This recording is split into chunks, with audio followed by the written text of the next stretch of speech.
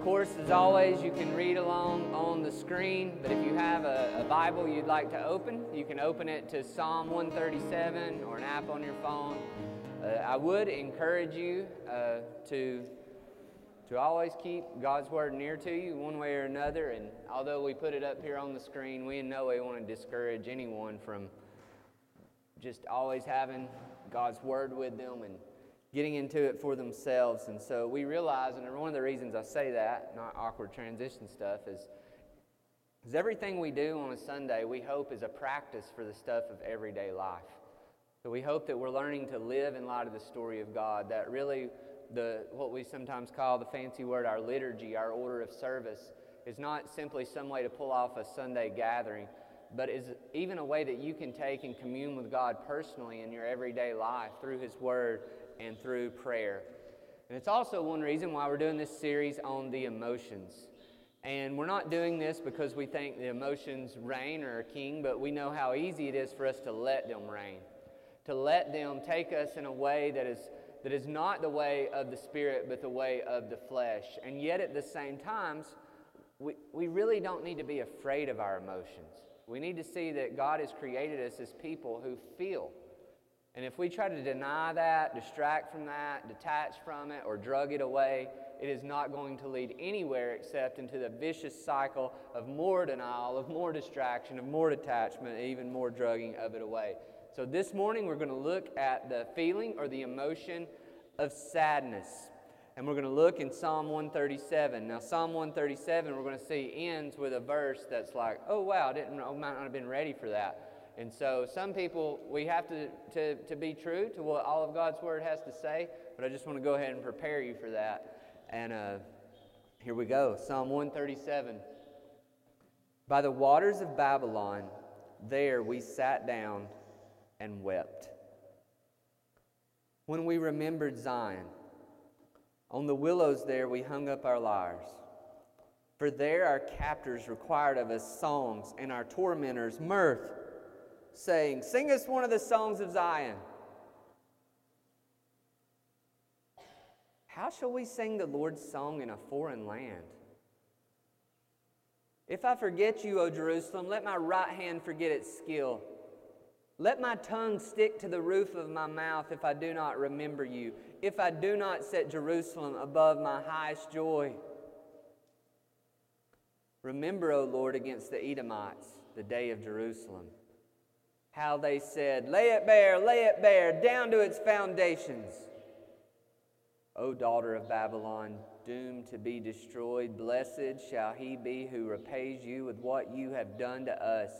Blessed shall he be who takes your little ones and dashes them against the rock. Let's pray. Father, we thank you that you are with us.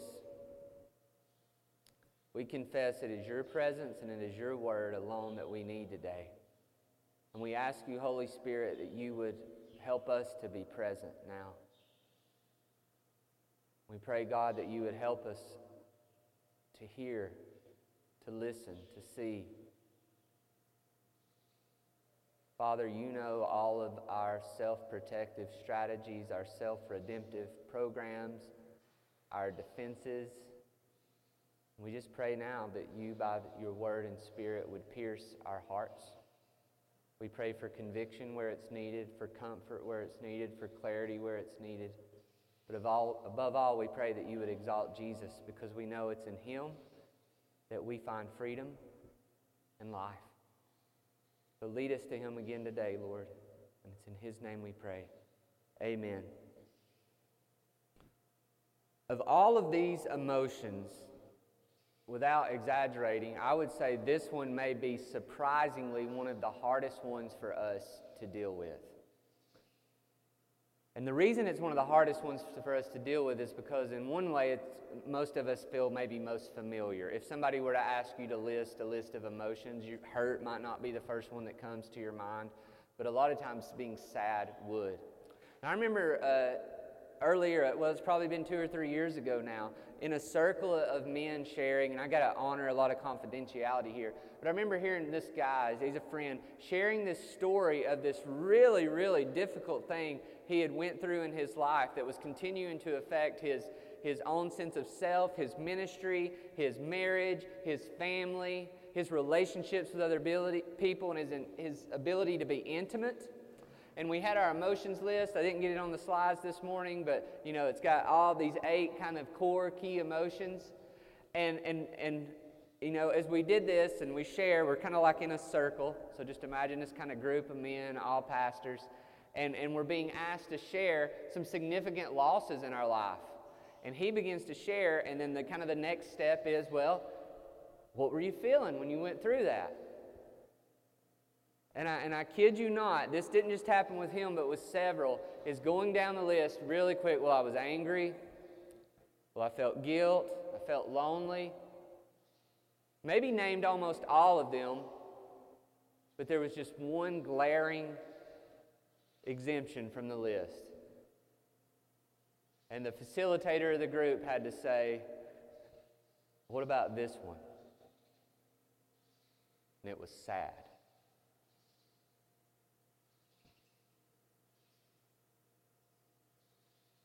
Why do you think it is so hard for us to say that we feel sad?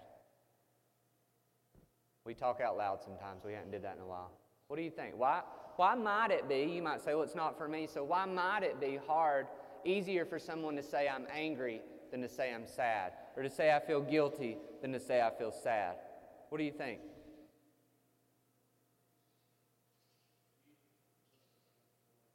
Jesus is supposed to bring us joy. Yeah, so maybe if I'm sad, maybe that's kind of like a confession of I'm out of touch with Jesus. What else? Why is it hard to say I'm sad? Well, go back here. Who it was? Oh, Brittany?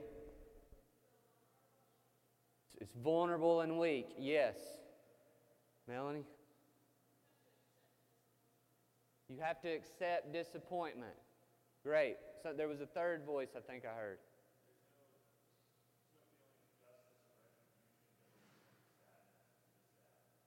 Yeah, so where is this going to lead? It feels so incomplete. And I think this is why, if we're honest, we can all be experts at refusing to feel sad. And we want to avoid this one like the plague. Why? Because this may be one above all of them that you can do nothing about. If you really accept it, I am sad. I'm just sad. When I'm sad, what do I do? Well, the way we're going to talk about sadness today, all I can do a lot of times is just accept that this stinks. That this is a loss. And we're going to see there's a next step, and I think this next step, the next place that it leads, is one of the reasons why the world, the flesh, and the devil fight so hard to get us to just accept that and be sad. Is because when we follow the trail of where the Spirit leads us in our sadness, it's not to this kind of just sort of resigned acceptance that life stinks, is it leads us to the comfort of God.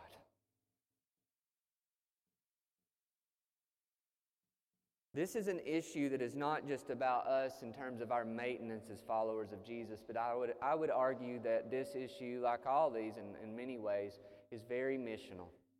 The other night, Cassie and I went for a walk in the neighborhood like we do a whole lot, and we got over here to Wilson Street, and we heard this just loudest sort of screaming is partially maybe the word, but real groaning.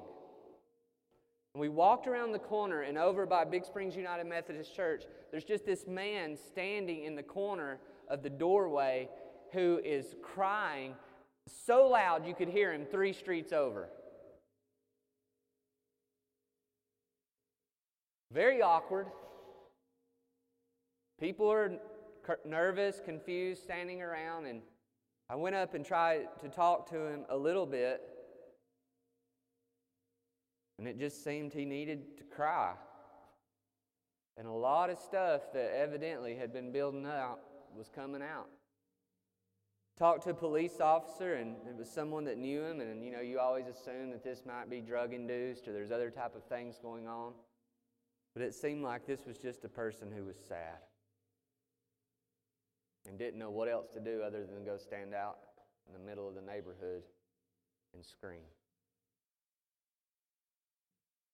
If we as God's people do not have a category for dealing with sadness and honesty, then we're not going to have a lot to say to a lot of people in the world. Because the gospel is a gospel that has good news to sad people. It's good news that leads us not just to have the ability to accept what we cannot change, but to the comfort of one who is a redeemer, who can redeem all that we cannot redeem. And without receiving sadness, we ultimately will reject the comfort that God wants to give us. Without receiving sadness, what we're going to see here is we can never sing with any authenticity again. Sure, words can come out. Sure, smiles can be plastered on faces. But until we can really learn to receive the reality that there is loss in this world, loss that in many ways will not be regained, dreams that die, hopes that don't happen, and yet a God who raises the dead. What we're called to do is to learn to sit with Jesus in our sadness so then we can learn to really sing with Jesus in His comfort. So how do we do that? The first thing we have to do is we have to reject the alternatives to sadness. There's a lot of them. The world does not want us to be sad unless it can manipulate that sadness to get us to buy stuff or to be who they want us to be. So in these first 3 verses, we see how God's enemies want His people to deal with their sadness. Now, first off, we see here, there's a lot to be sad about. Notice verse 1. By the waters of Babylon, there we sat down and wept, and when we remembered Zion. So just to catch you up, this is a psalm of captivity. So God's people have been attacked in God's place, Jerusalem, or Zion, another name for the city of David, the city of God. And not only have they been attacked, not only have they been defeated, not only have they been humiliated, but they have been enslaved and taken as captives to the homeland of their captors. They are exiles. They've been brutally defeated. And it's important for me to speak here in some more clear terms because it's going to help make this whole psalm make sense. If you read about what took place around all of the exile, around all of the capture in the seas of Jerusalem, it was brutal. You can read about this in books of the Bible like 2 Kings. You can read about this in extra biblical literature that speaks of these times. The temple of God was burnt. The temple of God was desolated. People were raped. Children were killed. And not only did this happen, but then they were led away as slaves to work for these very people who did those very things to them. This is not some sort of sentimental story. This is God's people looking at the people who very likely could have killed their family and are asking them to just shove it in and deny it. Some of this was due, we know, to the story of Israel, due to the rebellion of God's people, its consequences of sin, and yet it's also just downright suffering. So they weep. They weep. Verse 2 says, on the willows there we hung up our lyres. So this musical instrument is put up because this is not a season to sing. So they're being told, sing your songs. And they're like, no, now's the time to put the instrument up. Verse 3, they're being told to be happy. Our captors required of us of our songs, and our tormentors mirth, saying, sing us one of the songs of Zion. Mirth, a joyful disposition. Come on, guys, I know you've been through a lot, but, put on a happy face. You're kind of being a bummer. You're kind of a Debbie Downer here. Perform. And in a lot of ways, this would be a mocking of God. Sing us one of the songs of Zion. What are the songs of Zion? That God is supreme, that God is sovereign. But look around. Where's your sovereign God now? What about those promises that there would always be a place for God's people? And we see here that the psalmist, those in this situation, are refusing to refuse sadness. But we're masters of it. We're masters of it. It makes us uncomfortable. Back to the group that I was in, I remember one person sharing this epic sad story, begins to cry deep tears, and the initial reaction, which would likely be the reaction of many of us, was to get Kleenexes and hand it to him, to put a hand on his back, to pat his back, to encourage. And I remember the facilitator all of a sudden saying, "What are you doing? Stop that. This is really sad. You need to cry."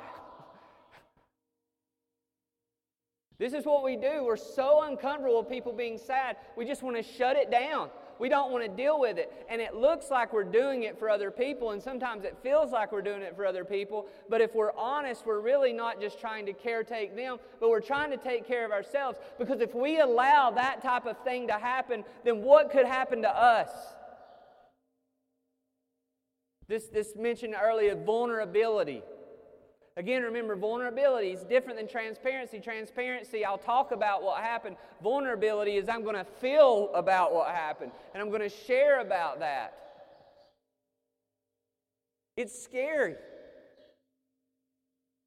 I remember at one point, even in this experience, another person, this just keep happening over and over again. I don't know if it's just because pastors are extremely messed up more than other people. That's very possible. But another guy's sharing this story. It's just heartbreaking. And he's kind of smiling during it. Because that's kind of, for some of us, that's an anxiety kind of thing that we have, right? Okay, I'm starting to feel real anxious because I'm talking about something really deep. So I start to smile or start to laugh. I'm trying to minimize it. Not because I'm strong, but because I'm scared.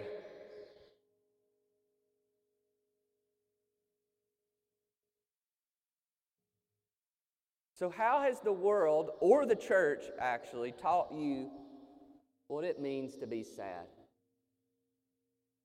Think about your family growing up. Some of you grew up in families, and it was very evident really on what the boundaries were on what type of sadness was allowed. So what were yours? When was it okay to be sad? When was it not okay to be sad? Who could be sad? In your families, very likely there may be some people that were allowed to be sad and other people who weren't allowed to be sad.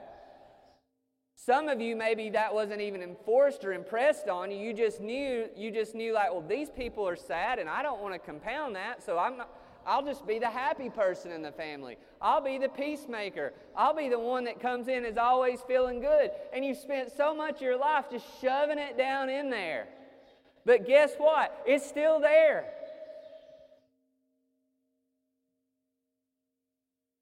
You think about the church world.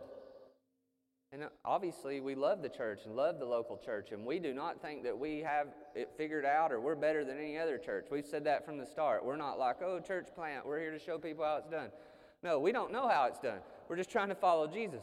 But one thing to talk larger about the church is, a lot of church talk is like you can't even call things death. Have you ever noticed how weird it is? Like in some conversations, don't say the word death. Well, they passed, or, we're going to have a celebration of life. Don't bring any of that negativity in here. I've did way more funerals than I've did weddings due to churches I've pastored in the past. And the most recurring thing that I heard, no exaggeration, is, and I'm not saying this being negative, I understand it, I resonated with it, and trust me, this topic's hard for me. This is what I most often heard. Whatever you do, please don't let us have one of those sad funerals. Verbatim, I'm not making that up. Whatever you do, we don't want one of those sad funerals. Don't sing when Mama prayed, heaven paid attention or whatever. Some of you know that song. But anyway. See, look at me. I can't even handle it. I had to make some kind of dumb little joke in the middle of it that none of y'all even get. But anyway.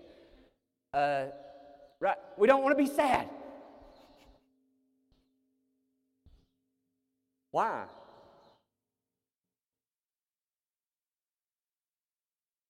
What do they teach us, or what did we learn to adapt to survive ourselves? Some of us just stuff it, right? Just ignore it. Just look on the bright side. We can get another dog. Don't cry, we can get another dog.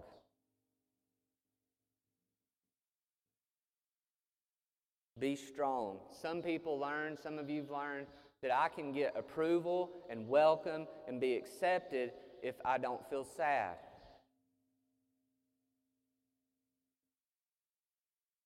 Sing it away, text. I'm going to drown it out with music. I'm feeling bad, so I'm just going to turn on 12 hours of the most positive Christian music I can find.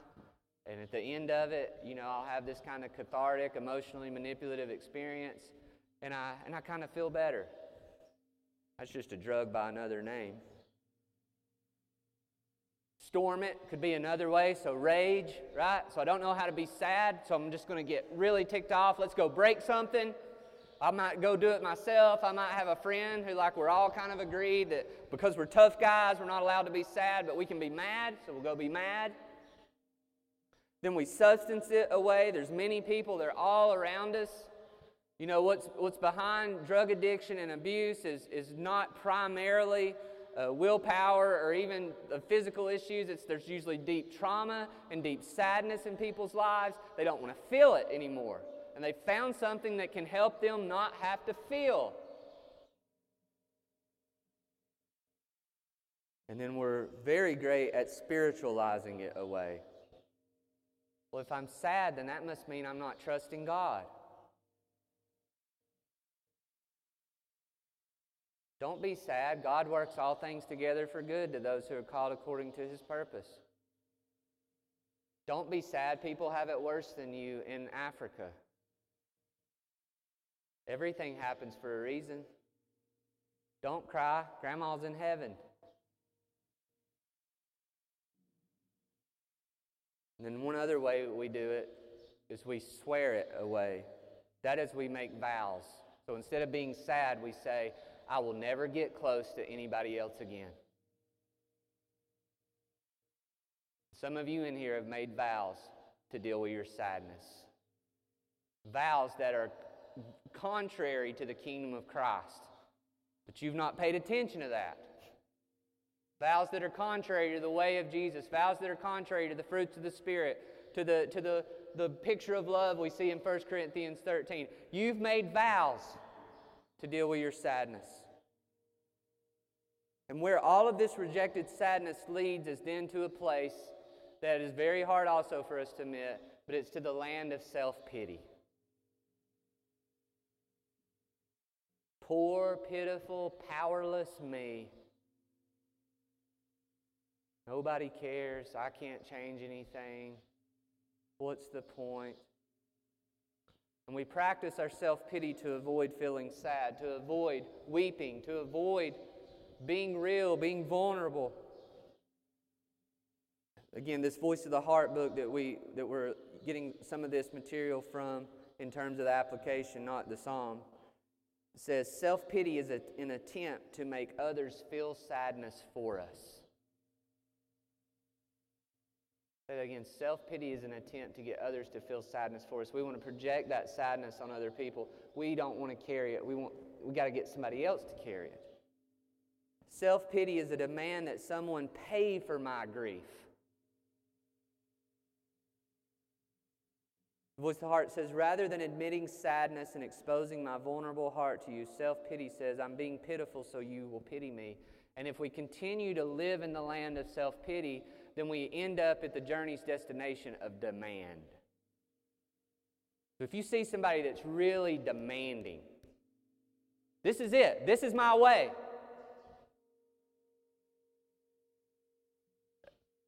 We want to go a lot of other places, but it may be there's some sadness that needs to be attended to.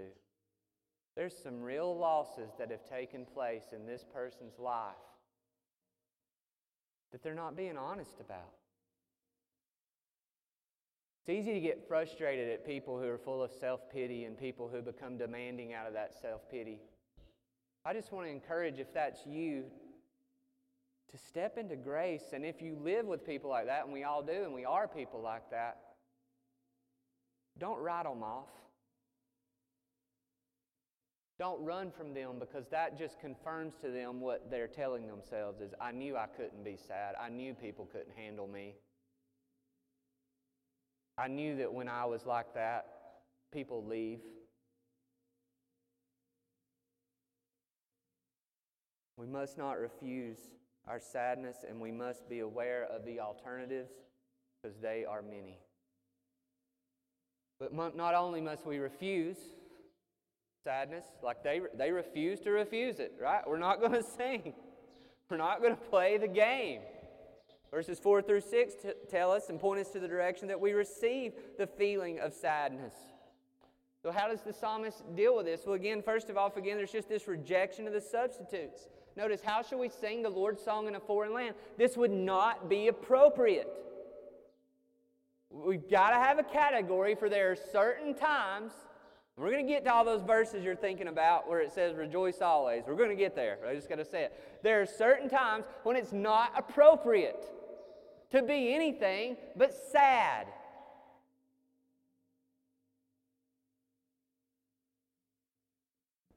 How should we sing the Lord's song in a foreign land? We're just going to deny this? We're just going to act like everything is okay? That's performance. That's not praise. That's a dead work. When you praise God from a place of inauthentic, really just deceitful, not telling the truth about reality. And we tell ourselves that's faith and that's praise, when it's really just falsehood, it's lies, and your Father is sitting up there saying, I don't need you to sing right now. I want you to be real with me. I love you. I want your heart. Verse 5, not only is this rejection when it's inappropriate, but there's a remembering what was lost. He says, if I forget you, O Jerusalem, let my right hand forget its skill.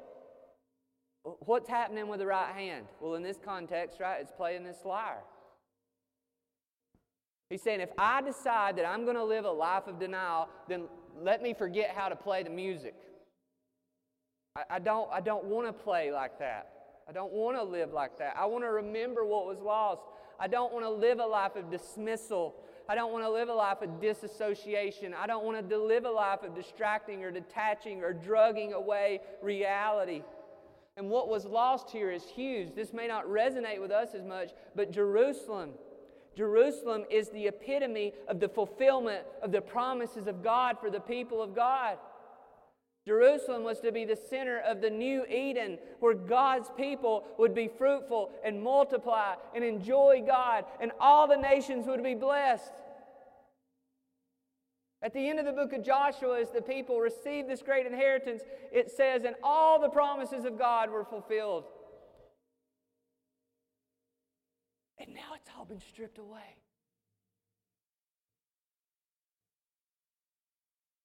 It was a place of worship. It was a place of security. It was a place of hope, of confidence. It was a place where there was a future. And now it was a place that had been tore to the ground.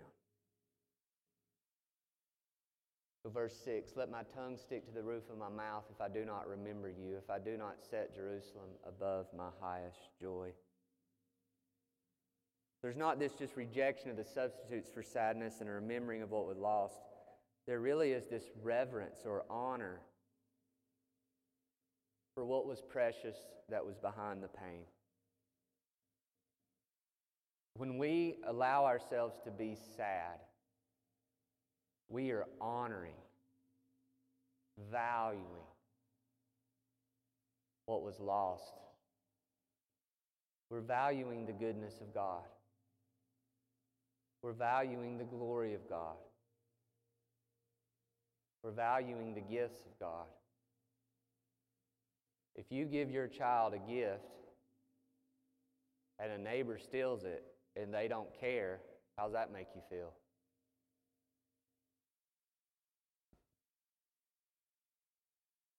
Well, I'm just glad my child has no feelings. No.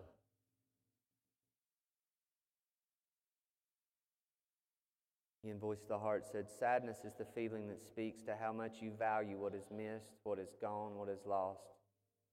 It also speaks of how deeply you value what you love, what you have, and what you live. Most all of us in here have had some kind of dream that has died. If you hadn't, you will. There's your encouraging word for the day. But you will. And it's one thing that I love to do about ministry is to remind people that their identity is not bound up in what they've done, what they do, or what's been done to them. I mean, this is the good news of the gospel, right? Is that no matter how bad what you've done is or what's been done to you is, who you are in Christ is where you find your identity. When we talk about being gospel-centered or gospel-motivated or gospel-driven as a church, we're not talking about, you throw the cross on to the end of the sermon or whatever. We're talking about the logic of the gospel that says, I am, always supersedes and precedes, I do. But this can get distorted in a way that I noticed in my life in this situation where my friend was sharing about this failed dream, and again, everybody rushes so fast to say, I just want to remind you, brother, you're not a failure. But if we're not careful, what happened, and it did happen in this situation, is we start to say, you didn't fail. So because we can't deal with that reality, right? And so we start to say, well, I bet God did this, and that's all true. But what is it called if you have a goal that you set and you don't reach it?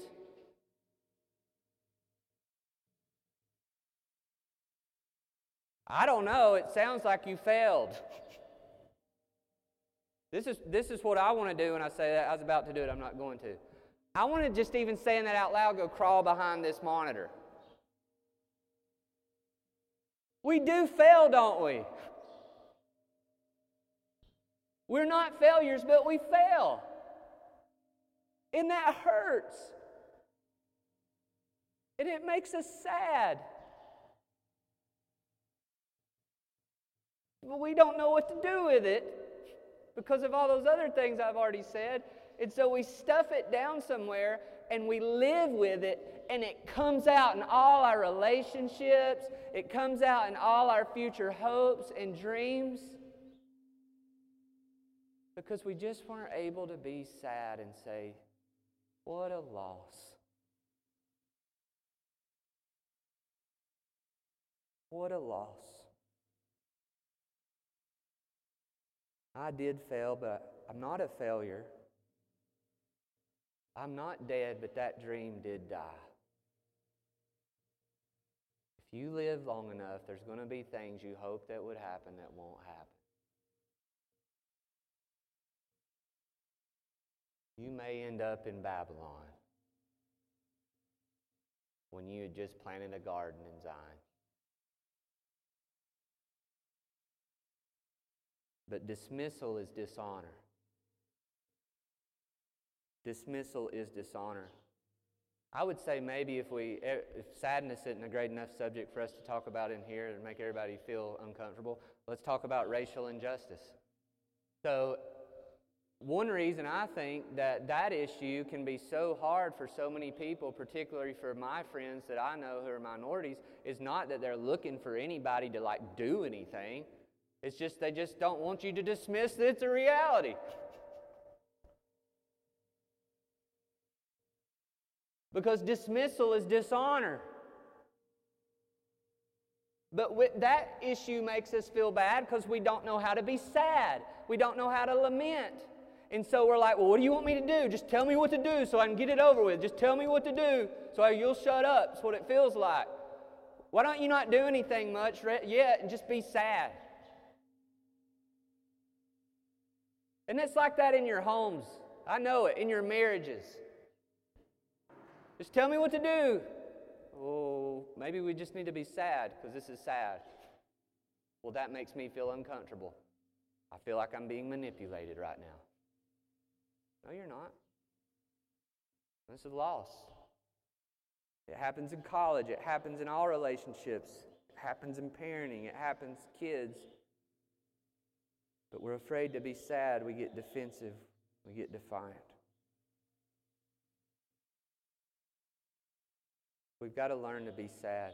We say this with each of these, and so this is a similar pattern. It's the first thing we do is we've got to learn to feel the feeling. It's going to take some courage for a lot of us. We need to grieve deeply when dreams die, when people die, when a job doesn't work out. Maybe there's a divorce. Maybe your health. Maybe a sin you've committed and there's consequences from it that are just, it is what it is. You need to feel sad. No caretaking. You just need to accept this stinks. And in many cases, it ain't changing.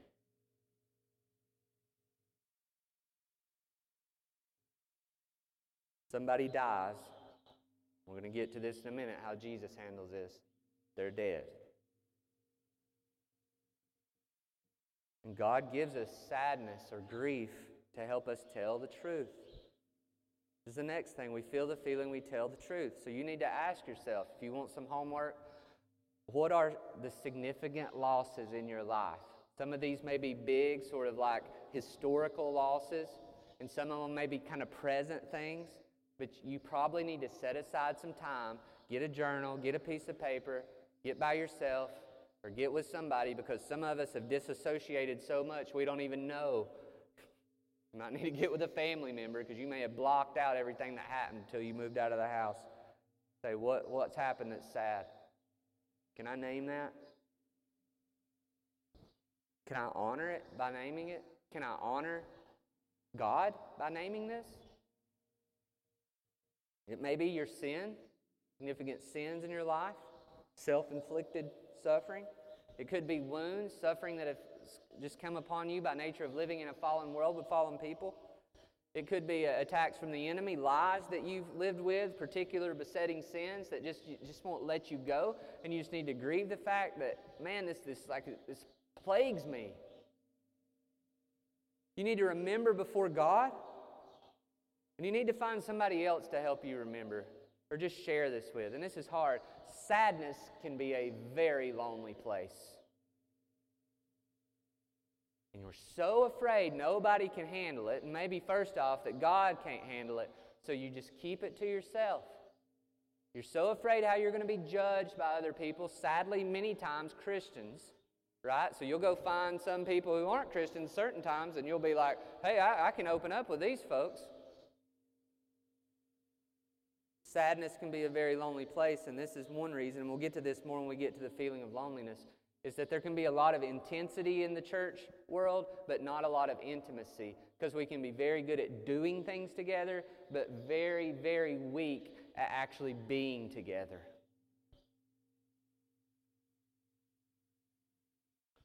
Which the heart says, honoring loss is honoring God.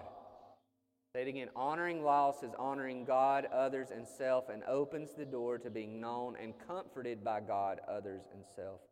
So you've got to remember these things, and then you've got to ask yourself the questions, how have I dealt with this in my life? How do I do sadness? And some of you are going to say, I don't do it. Well, that's a win that you're getting there. And that's how you do it, right? You just stuff it, you just ignore it, you just power through. It's not the way of Jesus. It's not the way we see in God's Word. So we feel the feeling, we tell the truth, but then ultimately we have to give it to God. Now, this is not some sort of just mere transaction, a one-time prayer, but it is learning to be real with who we are before the Father so that He, by His Spirit, can work within us to receive this gift of acceptance. Some of you in here are so angry. You're so angry deep down. And one of the reasons you're so angry is because you just refuse to accept that in this life there are going to be things outside of your control that are going to hurt you, that are going to disappoint you, and there is nothing you can do to change it. Doing this study on the emotions, this is kind of how bad I think. If I really study this, then I won't have to deal with it so much because I'll become kind of good at it. Prepare for disappointment, right? Accepting in this life there are things that are going to happen that are going to hurt us. But this is not acceptance that says that's okay. It's just acceptance that says that's life in a fallen world. And when we begin to do that, although it's so scary, we begin to find ourselves opened up before God. We begin to find ourselves in a place where we quit playing God. It's really an act of repentance to accept this is a fallen world. Bad things happen that will have consequences that I cannot undo. But you are God. I'm going to have to give that to you.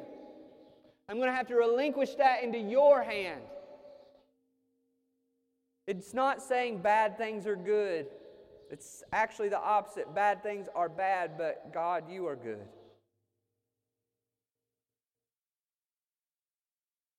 To quote again, it says, to avoid facing life on life's terms and to stay away from sadness, we've been able to create the illusion that aging and eventually death can be staved off or that losses do not matter. And this next statement might be overstated, but here it is. I didn't write it, so don't email me. The truth is, they do matter. And if we live long enough in this life, we will eventually lose everyone and everything that matters to us. That's heavy. So if you're like me, well, how in the, pardon me, heck, do I go out of here and have the power to deal with that? Well, the good news is we have a God who we can run to. In verses 7 through 9, as scary as they make all of us, maybe pro-life people feel, right? We have a picture here of a psalmist who is crying out to a God of justice. A God who is in the business of setting all things to right.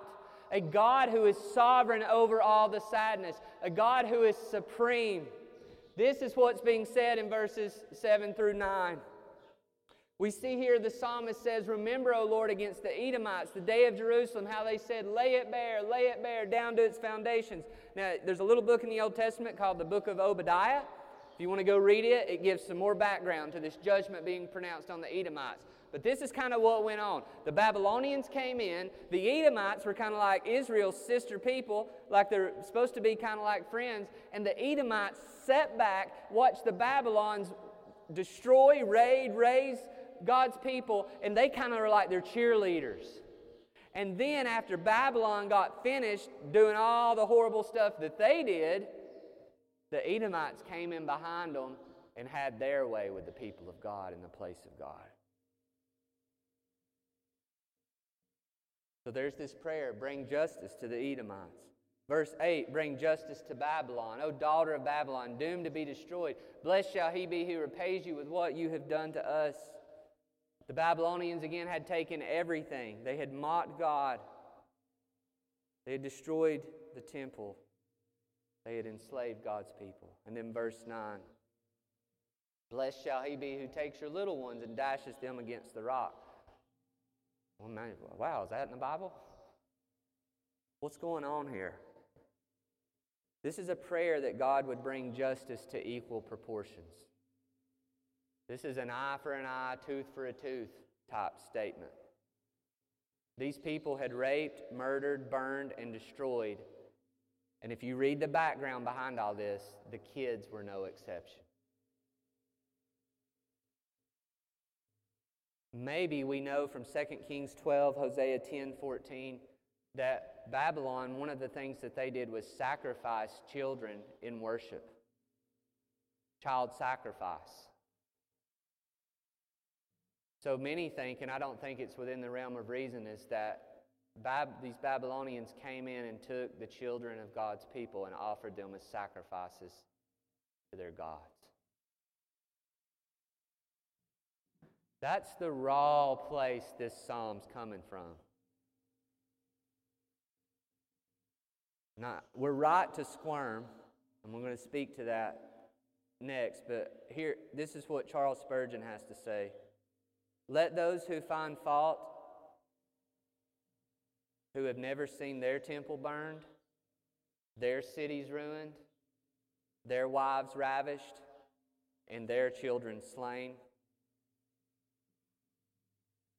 perhaps they might be not so velvet-mouthed if they had suffered in this fashion themselves.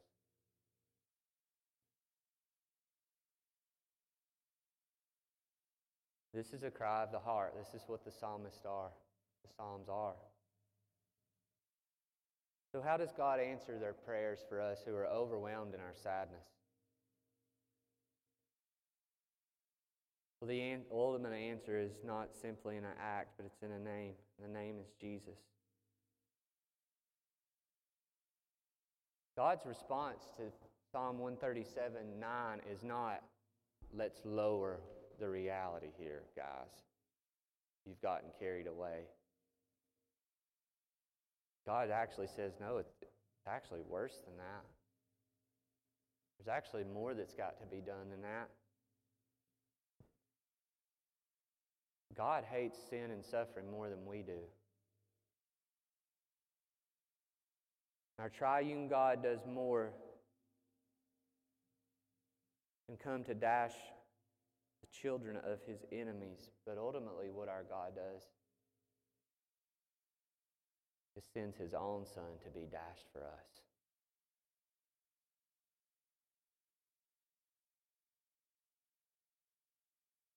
You know, we're more like the Babylonians in this story than we are the Israelites.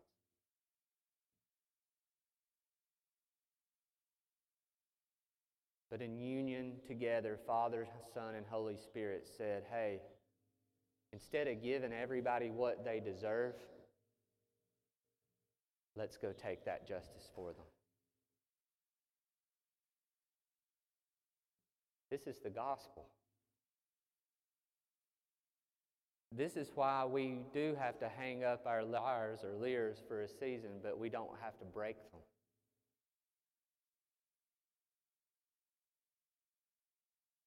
This is why we can be with the Apostle Paul, who says, I'm always sorrowful and yet always rejoicing. Both.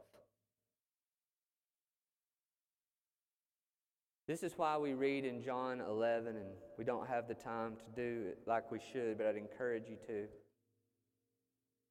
We see Jesus just living this out. This is not me making some sort of obscure gospel connection. You know that Jesus had friends? In John 11, in the book of John, we see he had these friends, Mary and Martha and Lazarus. They were close friends. Lazarus gets really sick and word is sent to him. And you know the way it's stated, it says, the one whom you love. It's risky to love people, isn't it? There's a lot of loss that happens when you love. Jesus loved people. He loves you. And Jesus' close friend dies. And Jesus was very sad. In John 11:33, it says he was deeply moved in his spirit. You know, we know very clearly the Bible teaches Jesus was fully God, but it also teaches he was fully man. It says he was deeply moved in his spirit. He didn't stuff it. He didn't sing it away. He didn't substance it away. He didn't rage it away. He didn't spiritualize it away. And as it says that he was deeply troubled in his spirit, and the language behind that is like to snort like a horse. So he's like just physically overwhelmed with this sadness. I want you to just imagine, what would that look like to you? Can you imagine right now Jesus, his friend whom he loved, is dead? Imagine how it looked for him to be tore up like that. And now I want you to ask yourself this question. Is that how you've taught it's been appropriate to be sad? Are you embarrassed by Jesus? On his face, broken because his friend is dead? So what does he do? He does the shortest verse in the Bible, right? Jesus wept. Real tears, real loss, a real lack of words. What did he not do? Well, he didn't show up earlier and heal him like he could have. Why? Because he wants to show us the power of the resurrection. But it's also because he wants to show us something else. That it's okay to be sad. It's not just okay to be sad. If you're not sad when bad things happen, you are not Christ-like. If you are not sad when bad things happen, you're not being a human in a fallen world. You are not being strong if you're not sad. Doesn't have to look the same as everybody else's sadness looks, but to stuff it, to move on, to sing it away, is to not follow in the way of Jesus. What does Jesus do next? Out of his acceptance of sadness, he moves forward and he raises Lazarus from the dead. He gives us the reason that we can sing. But notice, this is even more amazing. Why did Jesus cry if he knew in a few minutes he was going to raise his buddy from the dead? That's what a lot of you've been taught. Don't be sad. Jesus is coming back. Don't be sad. There's a resurrection. Don't say death.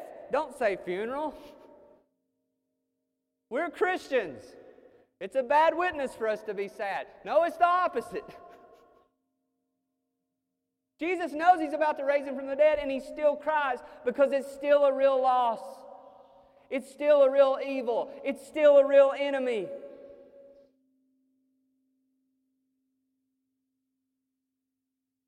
And it's only when we accept that then we can accept the beauty and the glory of the resurrection. So the question that many of you have to ask, and you are asking it, is can I be sad and still be sane? That's the question I've asked myself as I prepared this. Is like, where does this stop? I mean, Jesus didn't have the news, or maybe he wouldn't have led us in this way. The only way we can be sad and be sane is the answer to the question, can we be sad and ever sing again? And yes, the answer is we can. It's because we do know that Jesus is risen. And not only is he risen, that he reigns. He gives us his Holy Spirit so that now we don't have to go through the sadness alone. We have the advocate, the comforter, the helper, the same Spirit that indwelt Jesus as he wept at Lazarus' tomb. The same Spirit that raised Jesus from the dead is the Holy Spirit that is in us. But we're going to have to learn to trust the Spirit and not the flesh when we're sad.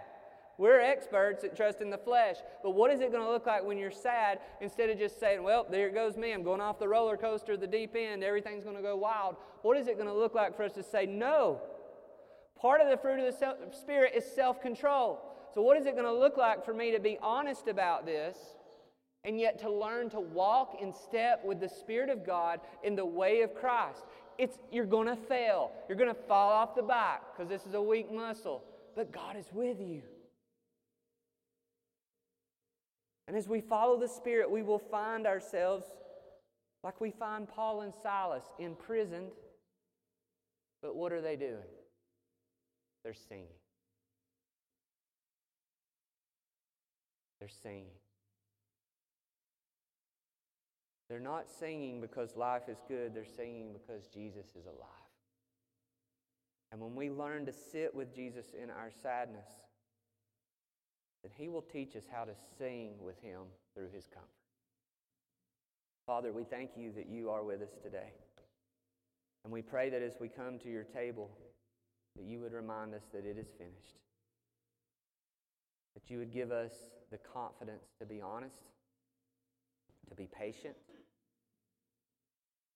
to accept both the reality of this world, but the greater reality of your redemption. And we thank you, Jesus, as you told us to partake of this supper until you return, that one day you will return, and every sad thing will be done away with. We thank you there will be no more tears, no more crying. And we pray now, God, for the hope of the kingdom to invade our hearts in light of that truth. In Jesus' name we pray.